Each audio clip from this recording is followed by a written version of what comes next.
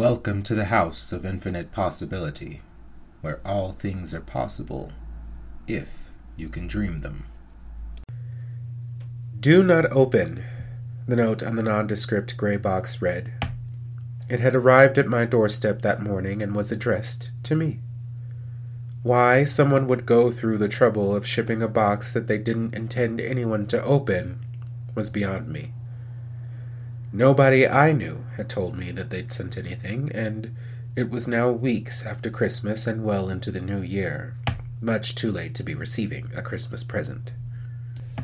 Because of this, I had every intention of ignoring the instructions plastered on the box.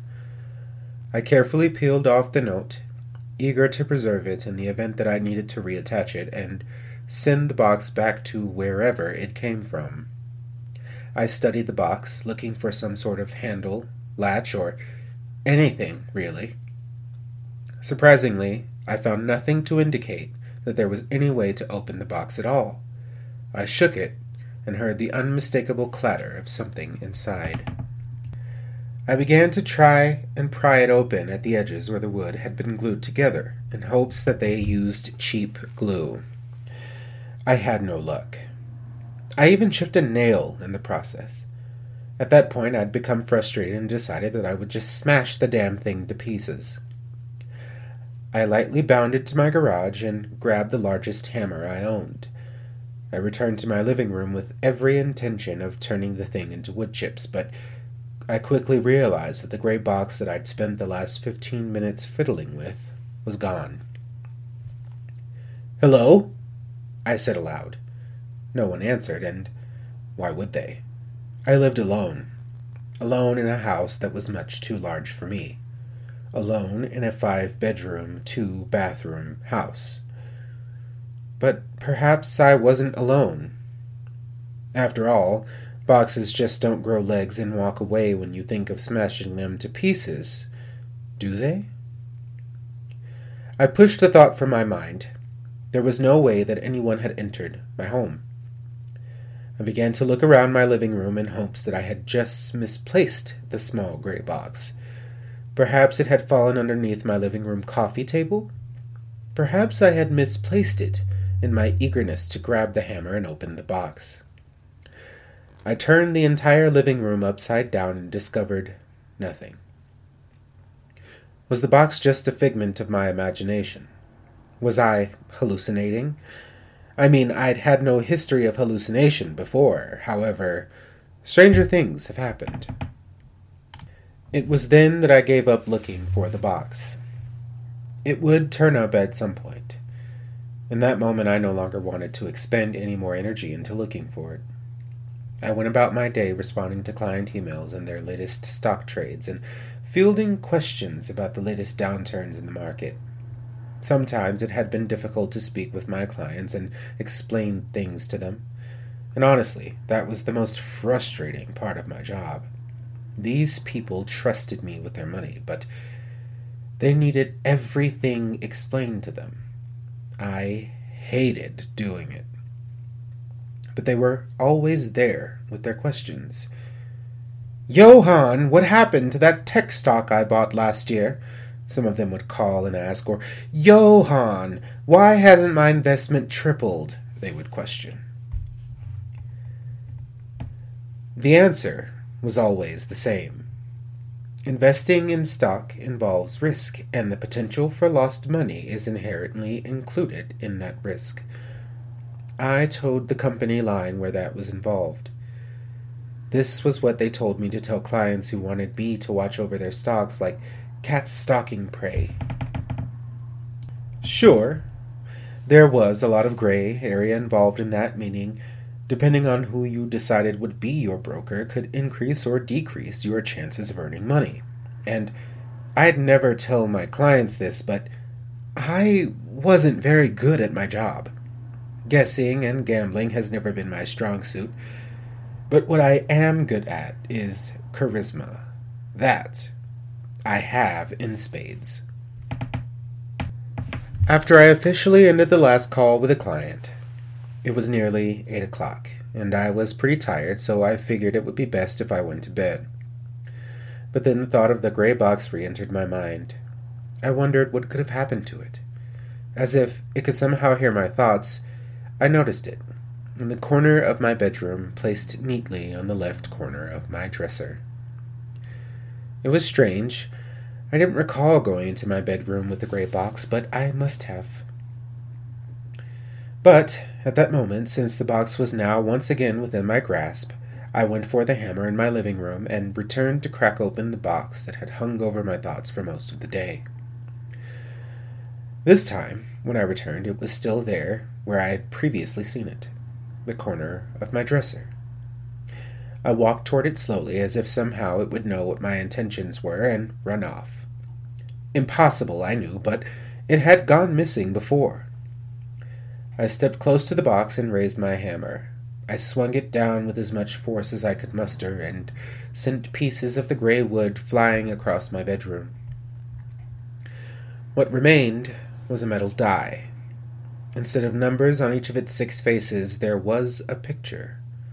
I picked it up and examined it carefully, rolling it around in my hands and seeing the stylized pictures on each of its sides. A skull, an octopus, a cloud, a fireball, and a rat. Peculiar, I thought at the time. I looked around to see if perhaps there was some sort of note attached and found nothing. I can't believe I've spent my entire day worried about this piece of junk. What a waste, I said, and threw the die in the corner of the room. As it landed, I heard the familiar ding of my laptop alerting me that I had received an email. I opened it. It was from unknown sender. How was that possible? I asked myself. Isn't the internet notorious for tracking everyone and everything? How could someone possibly be unknown in 2024? Despite the giant red flag, I opened the email that had the subject line. So you opened the box. The body of the email read, "You've rolled the octopus of torture." I stopped reading and immediately ran to the corner of the room where the die landed. Sure enough, I stared back at the octopus printed on the metal die. How could whoever this is possibly know that? I looked out of my windows, hoping to see someone staring back at me, hoping that there would be an explanation. But then I realized I was on the 2nd story of my house, and no one would be able to see me in the corner of my room, no matter how hard they tried, unless... And that was when I started to carefully look around the room, scanning for cameras, for anything that would give some indication of how whoever sent this email would know how the die landed. I found nothing. Hoping for more clues, I returned to my laptop and continued to read my email. "The octopus will see you now," the rest of the email read. And that was that. The email ended after that sentence. How weird, I said to myself as I shut my laptop and began to climb into bed. Of course, I was worried that someone was watching me, but my logic told me that there was nothing that anyone could do. It was late, and besides, my own little investigation turned up nothing. Whoever was playing tricks would have to wait until morning to be caught. I shut my eyes and drifted off blissfully, knowing that should anything come for me, someone could be there within minutes. I was too important to the owners of my company for them to let anything happen to me.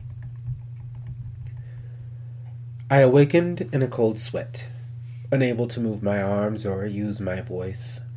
At the edge of my bed I saw it, an 8-armed creature gliding listlessly across my bed, leaving slimy trails of goo that resembled snot across my bed sheets. As it got closer to me, I noticed its eyes glowing a bright red, and that bright red glare was focused on me. It inched slowly up my bed sheets, soaking them in the goo, and one of its tentacles gingerly wrapped around my neck. As if it was screaming into my brain itself, I heard it speak. What came out was not any language that I understood. Instead, it sounded like the jumbled mumblings of an illiterate madman. I then found myself sitting in my office on the day that I got hired at my job. I found myself reminded of the deal Sorelli and Ivan made me. I found myself reminded of how I'd decided that embezzlement sounded like a better alternative to being poor. I found myself being reminded of Mr. Pelota, who'd killed himself after he lost everything on a fraudulent investment I'd made on his behalf. The images in my brain disappeared, and there I was, back in bed, the octopus still glaring at me. "Roll again," it said. This time, I understood it. Miraculously, I could move again, and the octopus gracefully slid away to allow me to stand up from bed and retrieve the die in the corner of the room. Reluctantly, I rolled the die once more and heard the ding of my computer again, just as before. I checked my email, and once again, unknown sender. Subject line: "You've rolled the cloud of corruption." The body of the email read, "Prepare yourself." No sooner than I'd finished reading the body of the email did a thick haze appear within my room. Moments after that, I began to feel a quick pricking in random spots throughout my body, beginning with my fingers. I heard a voice blast from within my brain. "The fingers that ruined lives," the voice said. I felt a strong pain radiate from my fingers and up within my arm. It bordered on unbearable.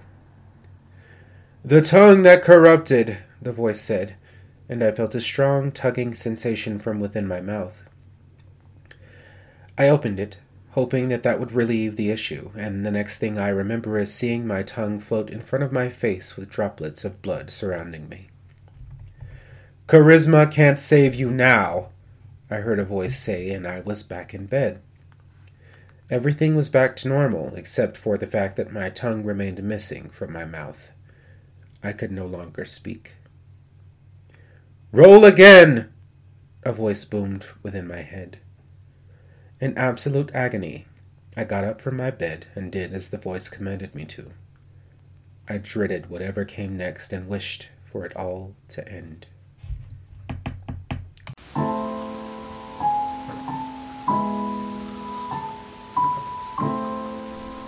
Join us next time as we uncover the house's next possibility.